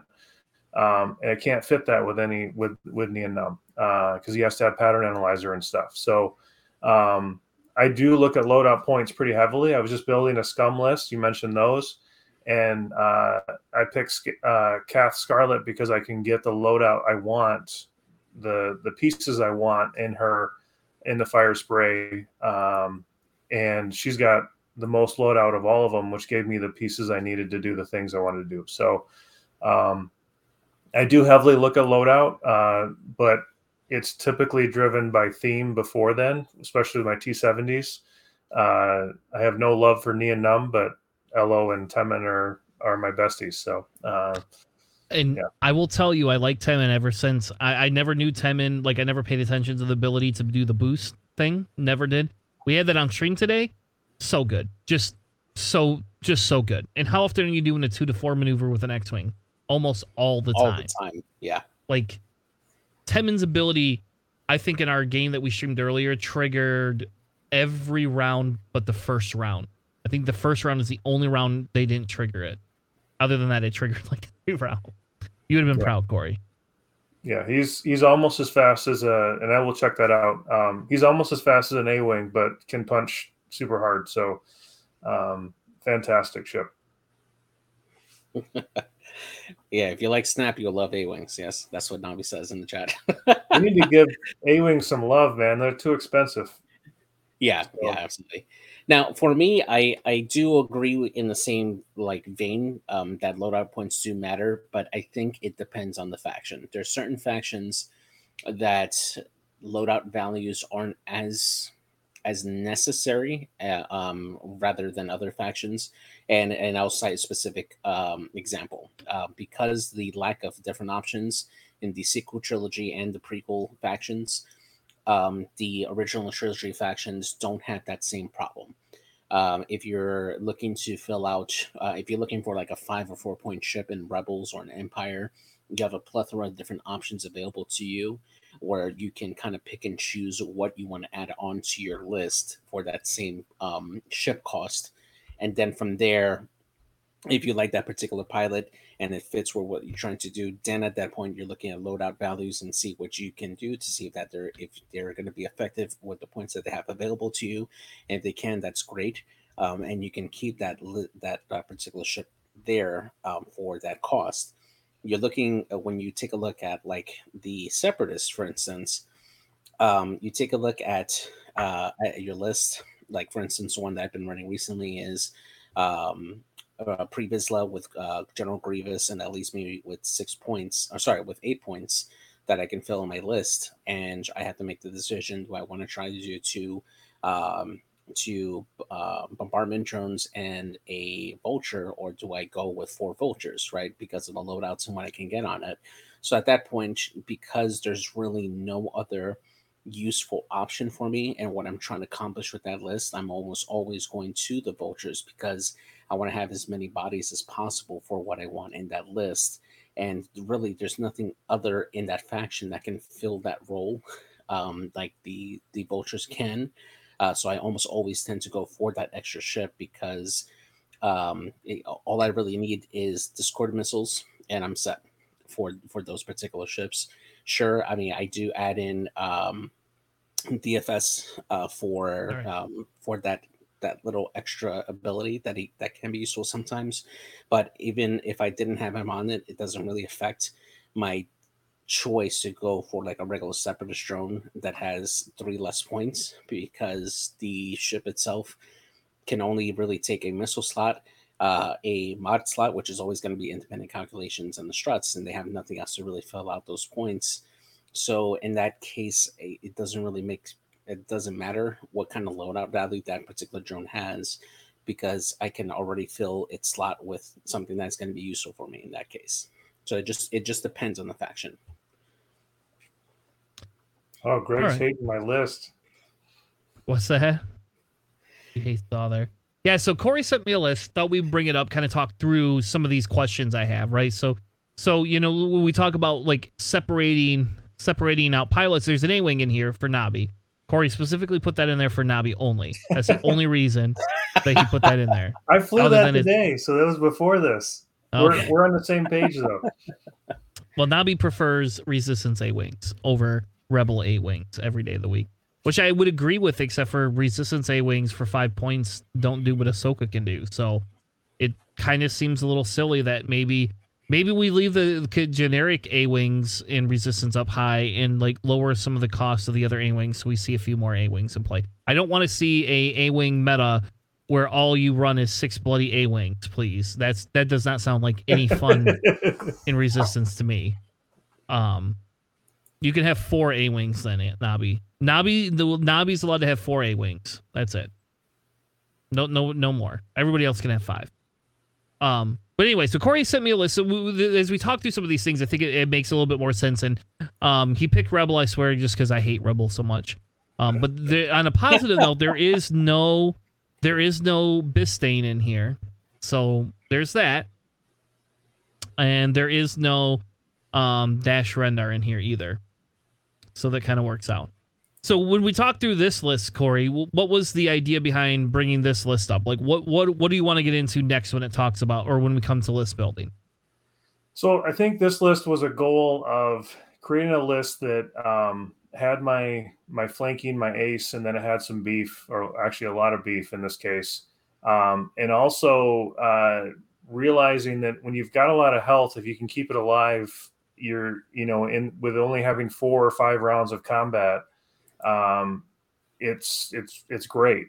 And so this was something a little bit cheeky. Everybody jokes about like gonk droids being stupid. And I was trying to figure out if there was a way to actually utilize them. And I could obviously switch it out for probably Magba Yarrow or something like that. It would probably be more intelligent. But I did want to give it a try. And so in this list, every ship in here is a support ship as well as a heavy gun. Every ship in here is giving extra actions out to other ships. And so any one of them can die and the list can still do lots of extra things. So looking for double mods, looking at, during combat, I actually triggered K2SO off of Kraken to strip reinforce off of fire spray. So during combat jamming or target locks. So when I talk about a jack of all trades and kind of having all these capabilities, I brought this list up because it's just one of those things that's off the beaten path and it has a ton of tools. One round I just held everything. My big ships just sat because they can all do a 0 stop, but they don't lose agility if you use Leia. So they all just sit there, take their mods and pass everything around. And there's, three ships with force crew. So it's... You love your force crew, don't you? I do. But not 2 forces. Don't give them 2 force. No, not 2. And so I'm sure people looking at this would have a ton of ways that they would change this up and mess with it. But the idea was having extra, like more actions than you almost need, double modded shots and ships that wouldn't die to an alpha strike or to heavy hitting. And to be honest, with the gauntlet, if you wanted to during combat, you could actually regen a shield every round if you wanted to with Kraken next to him. Because Ezra can charge the gonk and then Kraken can trigger it. But Ahsoka can do it, and so can Saw can trigger it with a coordinate. And he's got the force, so if he coordinates, it doesn't matter, he still has a mod. So as much as people laugh at gonk, for instance, in this case, if you have a gauntlet that regens 3 shields, that's going to be a sad day if you go shoot at that thing. Plus, it's got Notorious, and so you're taking strains as well, and it's getting re-rolls from it. So the idea was to create a gauntlet that you didn't want to shoot at, and if you did just try to, it's just going to regen back up, and that's 7 points. That's just a monster 7 points that you're not touching. Ahsoka is super hard to kill. You can kill Kraken, that's fine. He's 3 points, and then you've got Saw, who U-wings I think are one of the sturdiest ships in the game, especially when you back them up with a Force crew as well. So a Maul Force crew of all crews too. Yeah. Exactly. So it was intended to be something that wouldn't die, that was the ships I like to fly and fun. And this killed Cad Bane in 1 round. The list did. So you hit him with the Mag Pulse, hit him with the Plasma, hit him with Ezra, and you've got a dead Cad Bane. So it was kind of a toolboxy list as well. That was pretty fun. So. And I think this kind of goes into when we talk about what has to make cut, what does not make cut. So we used to call it in Destiny net deck listing, right? Yep. Like, or net listing, net decking, right? Like, that's what we used to call it, right? Because we'd steal somebody else's deck and then tweak it, right? This here is to some extent more of a unique creation. Not only have we not seen these 4 be ran, other than if you were on Hexile today, people saw you run it. So the cat's out of the bag, but but this is where you say, hey, I have an idea. So when we talk about list building on a high level, right? This is where Corey says, I have an idea. I want to do these set goals. And how do I get there? Right. And I think that's the big thing, right? Like, we could net deck. You could take like JJ's and my dual fire spray Kanan list, and you could tweak it all you want. Lots of people have done it. One made top cut at Gen Con, so there's that. Yeah. And there was definitely a little bit different than ours. They didn't have Eamon, unfortunately. And they ran Kanan in a different manner than we did. But that's what we talk about when we talk about net decking, that type of thing. This is a unique creation. So now we can sit down and say, okay, well, my play style would not be to put elusive plasma on Kraken. That would not be my personal play style, right? And I say with Ahsoka, I would not put Juke on Ahsoka. And that's just me. And that's because I don't like to take a lot of evades. Juke is like, though I have put Juke on Grievous before, or not on Grievous. Why would I put on Grievous? On a what do they call it? V1. There you go. A V1 before, right? And use Juke as a V1 type ship. Mm-hmm. We could tweak this list a little bit to be more of a is these things necessary? And I think that kind of goes into my next question. When you determine when do you cut upgrades or when do you cut certain pilots, when do you got to make that decision, right? So Corey's idea here is I want to be able to regenerate. I want to create a gauntlet that you do not want to kill. And I want every other ship to have its own unique utility that allows it to live. So that would tell me we can definitely not get rid of Elusive. Like, Elusive has to be that staple. Brilliant Evasion has to be a staple for Ahsoka. But could we get rid of Juke? Could we get rid of, Leia? Can we, instead of false transponder codes, could you put a different illicit or another 3-point upgrade? Is K2SO necessary? So now let's kind of go into, and JJ, like, what are your thoughts on if we were to, and again, not this list specifically, but if we want to start tearing apart and moving around some of these pieces, when do you start making that call? So, because when I'm building these type of lists here, like, I want to make sure, like, I understand every particular ship's role in this particular list here. So if I'm making a change to a loadout, that's a little bit easier to do, just because there's so many different ways to load out the different pilots to make them effective for what they can do. But once you start changing either the chassis or the pilots, then you got to start taking into consideration how this affects the list as a whole, right? So you take a look at Iron Kraken, for instance, the 3-point ship here. Arguably, I think this is probably one of the more important pieces for this list, because this does enable different actions to occur, like during the engagement phase, which when you take a look at the ships like Saw Gerrera or Ahsoka Tano, either getting that extra mod that they need to do a more powerful shot, or if Ahsoka hasn't boosted or barrel rolled to get her to boost to get a better shot, or to arc dodge a potential deadly shot that could come in. That is really, really important for that, especially if Ahsoka's taking an evade token to start for her action, and then after Iron Kraken shoots, giving her a target lock, so that way she can get off her Mag Pulse warheads, or giving her a focus just for another defensive mod if she's caught in a bad spot. I think that's where you start looking, is when I'm changing that pilot, how is it going to affect the overall flow of this particular list here. So if I were to change anything here, the only thing I would consider is maybe either changing Ahsoka, which that's a really tall order to change her in this particular list, just because she does have 3 force and she does have the ability to do that coordinate action for her ability. The only other consideration I would have would be the Ewing, Saw Gerrera. The one other pilot I would think that would possibly be really good in here would be Magba Yarrow, just to help mitigate the potential rerolls from very ordnance heavy lists that rely on the rerolls, and that can help keep my list a little more alive, or at least a little more defensive in that case. But then at that point, I also have to consider, if I do change to that pilot, now the loadout value comes into effect, right? Can I still have the same upgrades on that list and still make it effective? And when you take that little add-on there, those extra 4 points that you're losing switching from Saw over into Magva is a big deal. So you have to make a consideration at that point.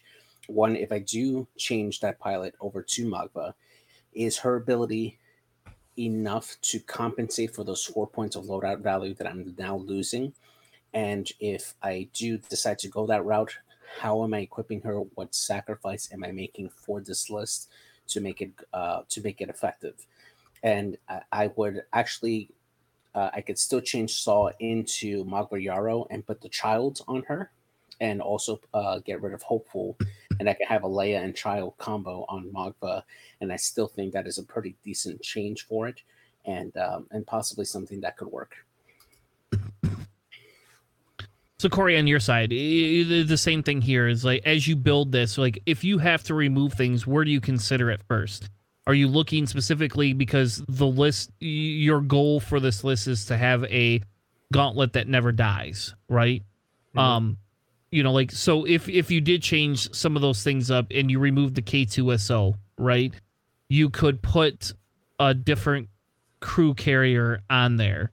I know you hate putting dual force on there.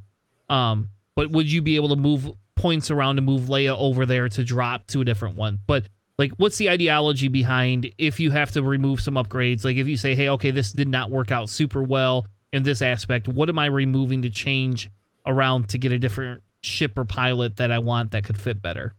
Yeah, I mean, even today on stream, Scott brought up that, like, no one shot Ezra because they're going to get strained and it's going to regen. So, I mean, that was my goal, was that it stayed alive, but it was almost too good. And so looking at this, saying, do I spread that around? So do we move, like, what's not being used? So if no one's going to shoot the gauntlet, it doesn't need regen. So that's 5 points that I free up that I can put someplace else, right? So leave Notorious, or do you take Notorious off so that people are more likely to shoot Ezra? And so then I put Notorious maybe on Saw and figure out some other loadout points for him there. So maybe K2SO and Notorious get moved over to Saw. So you don't want to shoot that because you're going to get strained. You don't want to shoot Ezra because he's going to regen. So that means you have 2 targets that are kind of bad. One of them hurts you with a strain. The other one can regen. So that's something I would look at. You mentioned Juke, 100%. That may not. I didn't use it once, to be honest. I fired the Mag Pulse and then she booked it out of there. So that was one game, so I wouldn't want to call it for that. But the idea is you throw a Mag Pulse at range, and then you take an evade, and no one ever wants to shoot at Ahsoka because she's got force and an evade, and she can use the juke, at close range and kind of put some damage through, even though she's only 2 dice gun. So that leaves Kraken. And if you kill my 3-point ship, yes, it's helpful in the beginning, but after a while he loses his functionality.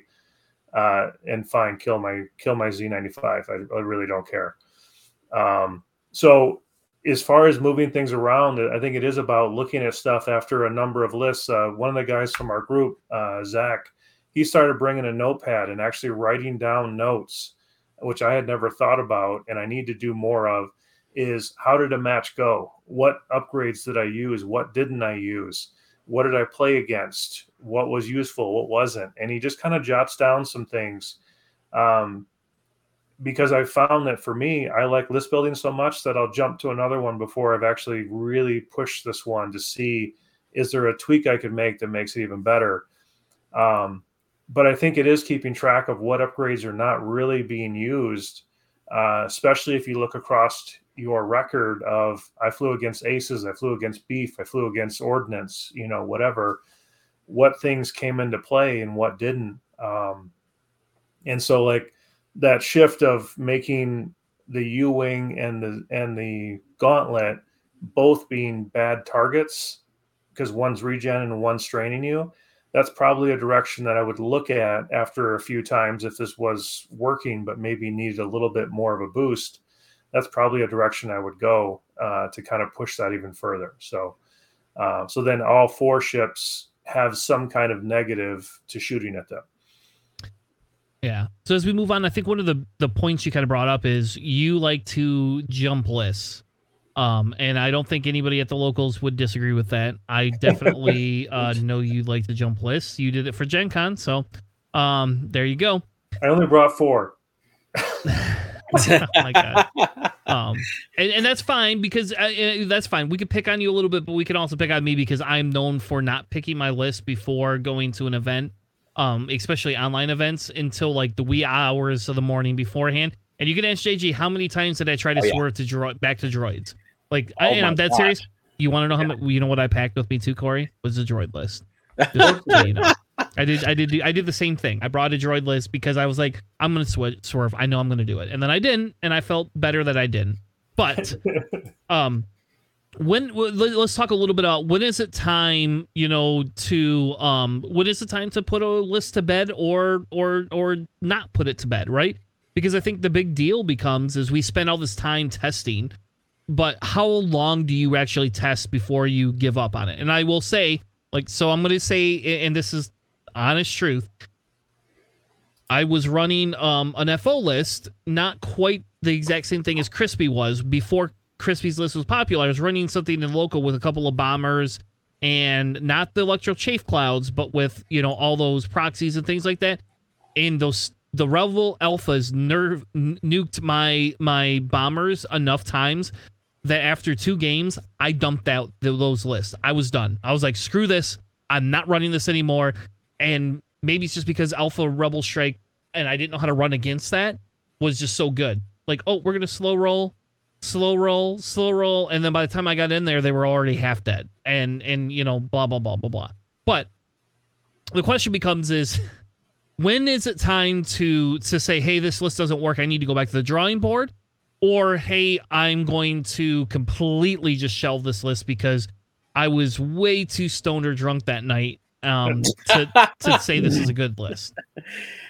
So I'll start off with this one here. So there's a few criteria for each version, right? So the first one is how the list feels when you're playing it, right? There's a few lists that when you're playing it, you get a feel for it. It could be good, it could be bad, but it doesn't feel as good for you because you don't have a natural comfort with that particular style list or the ships that are being flown.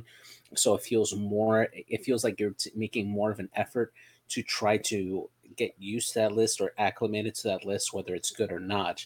And ultimately, if you don't feel comfortable or have fun playing that list, then at that point, once you get that sensation, it doesn't matter whether you've gotten 2 games in or if you've gotten 10 games in. it's probably best to drop that list, because as time goes on, and if you have a bad game either due to dice or a single mistake, just having that negative experience happen, especially in a tournament setting, can completely derail you for the entire tournament after that. So if you get that sensation early on for a list, then at that point stop playing it. If you want to come back to it later on when it's not like a tournament type environment and give it a different another go and see if you feel different about that list, then great, that's absolutely great. But at that point, if this is for like a tournament setting, just dump it immediately. The other part of it is, if you do find a list that you feel comfortable with, either with the chassis or the pilot ability that you're flying with, I subscribe to the Nick Sperry method. Run it a minimum 20 matches to give it a good feel, to see what upgrades make sense for that, what openings you have for that particular list, and you could get a really good sense from there, how you want to tweak that list, right? For instance, the one that we were developing for a while, I was playing for a solid probably month and a half, just tweaking that list constantly, moving different upgrades to different ships and stuff. I mean, in the early iteration of the list that you flew for Gen Con, I had Maul on Boba instead of Kanan, and I just had Kanan with Compassion and Ahsoka just because she was a cheaper crew and I can get that Compassion out for the just in case. But as the evolution of that list came through with me playing it constantly, making that decision to put Maul and Kanan was absolutely fantastic, just in case Kanan takes those shots, having the ability to regen that force. Adding chaff clouds and false transponder codes onto Boba was a fantastic way to make Boba a more defensive type ship to help deal with those Alpha Strike lists that rely on target locks to make sure that they can't use those locks early on to take out your ships and give you a chance to either destroy those ships or cripple them in the event. And then just making the modifications on what type of bombs you're carrying on Iman. All those tweaks that you make to a list only come after you've played so many games with that particular list that you get to feel your own personal efficiencies, what you feel that you're going to remember, what triggers you're going to remember, and that helps you adjust your strategy to all different type of lists, because there's not going to be one single list that's going to conquer the meta overall, because there's always going to be a weakness somewhere along the line to it. But in those cases, it's going to matter how you react to that particular matchup. That's going to be important. And if you know your list and what upgrades you have just by muscle memory, then you have a better chance. Yeah. So Corey, how many times do you play the list? And here, let me throw a little wrinkle in it to make it a little bit more wrinkly for you. Do you test lists against meta lists, or are you testing lists against anything? So I'll be honest here. JJ mentioned the feel. Like, that's my number one thing is if it doesn't feel right, I drop it very quickly. I think the other thing, just real quick to throw in there, is the more out there you make a list, I think the scarier it is to get out there and say, like you mentioned 20 times. Like, for me, that would scare the crap out of me, because I get 2 matches a weekend. So that's 10 weeks. Unless I happen to get on channel, then I'm going to be flying the same list. And that list, to be honest, might be crap from the get-go. Like, its bones might be crap, right? Yeah. And so it's tough to kind of gauge where that is. I think if it feels good, I'll usually get excited about a list and fly it a few times. Then if I get walloped, a lot of times it'll kind of get set on the side, and I'll have to think about it. Like, what did that? What was the reason for that? Did I fly like crap? There's so many different factors, right? The objectives now. Did I fly like crap? Did my dice, as much as I don't like to blame dice, there are times when dice just fail, right? You got double mods and you roll 3 blanks after 2 rolls. That's dice failing you, right? You can't get around that. No damage to Boba. Yeah. And so, you got to look at all those factors. And I think that's where the other thing that came from Gen Con was me looking at, I brought a list that I really liked. I don't know if I'll keep flying it, but I did realize I need to get familiar with a few more lists more than I have been. And I think the thing about that Zach said, does about taking notes and kind of spending more time on it, the Nick Sperry method of playing it more. I don't know about 20, but I would agree that I need to get more experience with it, trying against more things, which is a challenge because our local meta is pretty small, and we fly certain things, and there's a lot of things we don't fly. And so then it's kind of looking for those opportunities to go out, on stream and play against people who are flying those things that are doing it. So I do have a question, Corey. Now for me, I don't always get the opportunity to play online as much as I can, and playing locally is basically non-existent for me right now.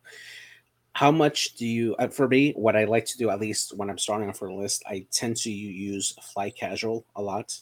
Okay. Playing against AI. Now, I will say with a caveat that Fly Casual does not have all the upgrades available, right? And it also does not have the best AI as well, because it's just by design. But do you ever consider using that to at least get a feel for the list first versus an AI opponent and see how it performs? Even if you don't have all the upgrades, just to like have at least the majority of the upgrades on that particular ship and kind of work that way? I haven't. Sometimes I will set up by myself and on TTS and set up my my list and kind of practice maneuvers, practice getting, where is the list kind of coming together? How do I want it to function and fly? And so I think that's a really smart thing to do, and I probably should do it more. Just kind of getting that feeling of how does that stuff run together, right? Like you get different initiatives and different placements of things. So I think that's a really super smart thing to do. I just haven't done it. I think the other thing that I've been railing on our local group about and we're pushing harder on is not playing through a whole game, like going and being okay with, hey, we got 15 minutes into this game. We got the first couple engagements done. I think I can maybe pull this out, but it's going to be a slog, right? Let's reset and try this again. Yeah. And we've got a couple guys, one in particular that in our group that is like, well, you don't know if you really lost it. You don't know how to pull a game out of the bag if you never fly to the end. I'm not saying don't ever do that, but I definitely think you're losing a lot of time in preparing for an event by not resetting after the first 2-3 rounds of engagement and just being like, let's do this again, because you could get 2 or 3 of those in an hour versus one whole game and be like, I just got beat the last 20 minutes. Like that doesn't help me at all. So yeah. The other thing I would recommend as well is for Heroes of the Atari Cluster, there's an AI system that's developed that you can actually download on your phone for like an AI. And the better part, or the reason why that's a little bit better than playing on Fly Casual, for instance, is that the AI system for Heroes of the Atari Cluster does make checks to see to check for obstacles along the way. So it gives you rules to adjust the heading or the bearing of the maneuver if there's an obstacle that's on the way. Because obviously, a real life human wouldn't like dial a 4 straight right into a rock, right? It would adjust by doing like a 3 bank to get around it. And then there's different steps of actions that's available for that particular chassis that you can do to help either point your ship towards an opponent or take a defensive mod if it's not possible. And I think that's a good way to practice solo. And that's something that I did very early on when I was starting to get into the tournament scene. And that definitely helped me out a lot to consider different options that my opponent might be making in order for me to adjust my own flying towards them. Yeah. And I will throw out there too, and this hopefully helps you guys out too, is playing on stream, I would say, is one of the best ways to test a list as well as fly a list and see what it can do. Having all these people rip on you for what the stupid maneuver that you did, and the casters also, being like, that was dumb. Why did he go there? Why didn't he do this? I have learned so much from playing online on stream of just like, wow, I really screwed that up. And it's a great way to step back and look at a match and look at a list of like, what is it capable of? What's going on? So I think taking a list, especially one that's kind of out there, and playing on stream, you're going to have people like, we've already got people like, oh, Cassian's better, or, get rid of this, or don't do this, or whatever. At least considering those things is fantastic, right? Like, I agree, Cassian's a fantastic U-Wing. I just feel like right now, Cassian, you lose too many points, loadout points, because you put Leia on it, and then what else do you do with it? Give them Notorious and false transponder codes or something, then, and with Leia, 100%, or K2SO. But playing on stream is another way to really look at a list and decide, is it good? Because you're playing against metas that are outside of your own. And also you're getting critiques and from the chat as well as from whoever's commentating.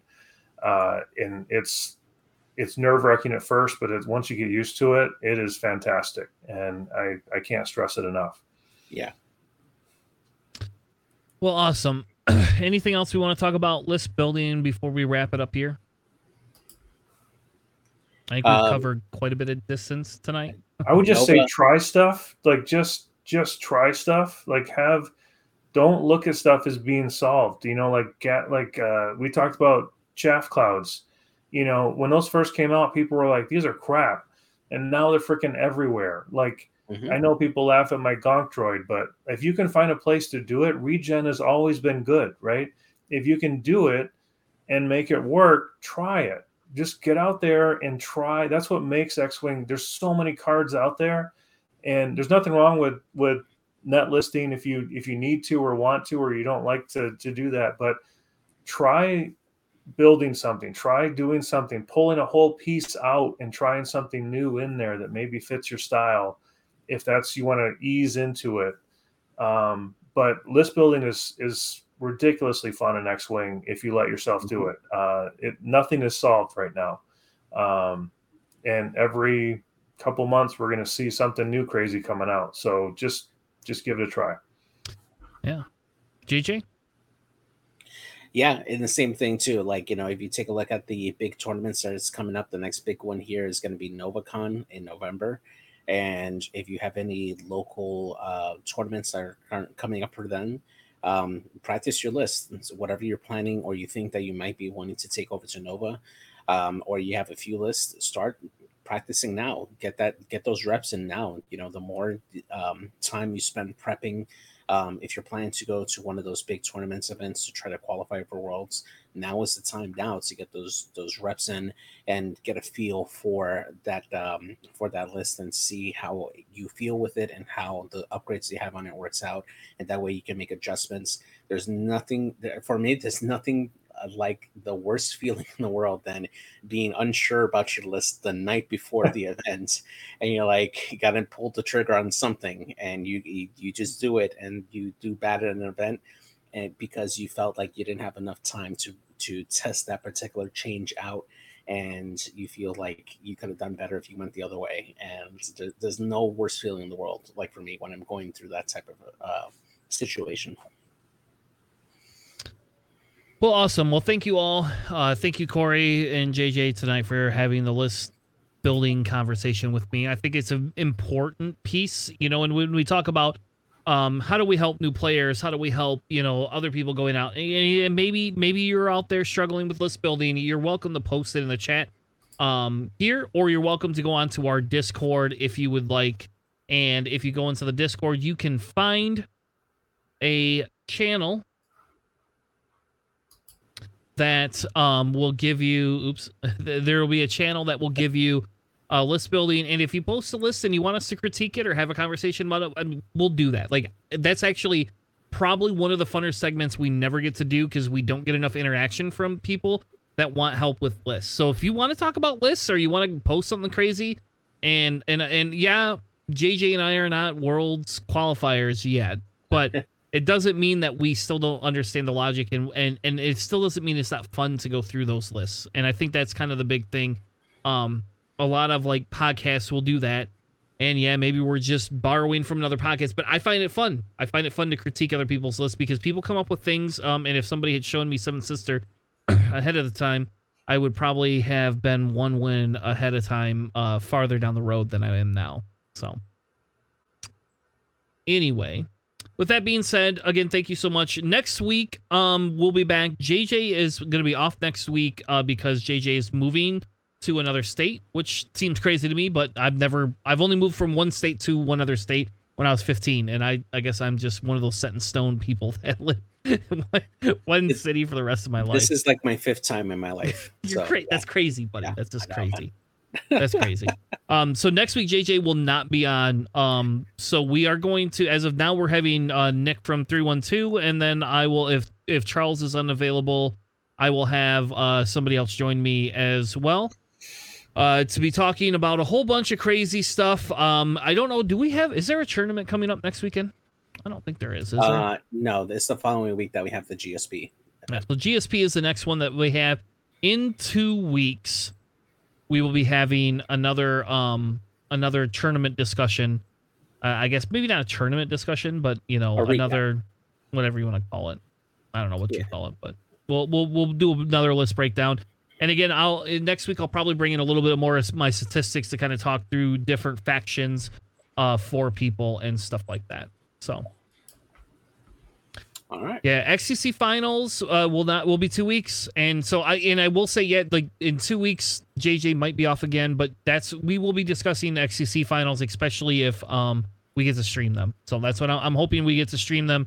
And I'll be very tired and very, very extremely tired that weekend. Yeah, they're like 2 in the morning, right? Yeah, they start 2 in the morning. God. They do. Yeah. Yeah. So basically, it'll be me getting Friday and getting out of work, and then going and taking a nap, and then getting up and setting up stream for the whole day. So I don't know. Maybe Corey will join me to stream at 2 a.m. in the morning. I heard he loves to be up early. I don't know who told you that. Anyway, so thank you all so much. We will be back later this week. We will have more Nickel City games on any day that Greg is not streaming, and then we will be back next week with Nick from 312 Squadron. Thank you all. Have a good night, and we'll see you tomorrow. See you guys. See ya.